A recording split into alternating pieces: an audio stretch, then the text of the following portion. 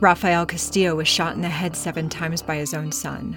H.H. Holmes is one of the first known serial killers in American history. Cassie Stoddard was stabbed to death by her high school friends. John Allen Muhammad and Lee Boyd Malvo terrorized the D.C. area in 2002 as the Beltway Snipers.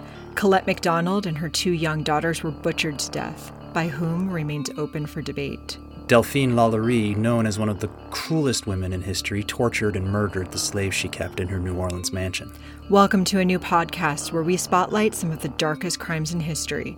Some rocked the world, others have been buried deeper than their victims. Take a journey through the brutal side of humanity as we discuss the crimes themselves and the psyche behind the big question, why? I'm Elise Budell. I'm William Cannon. And this is Killer Heart to Hearts.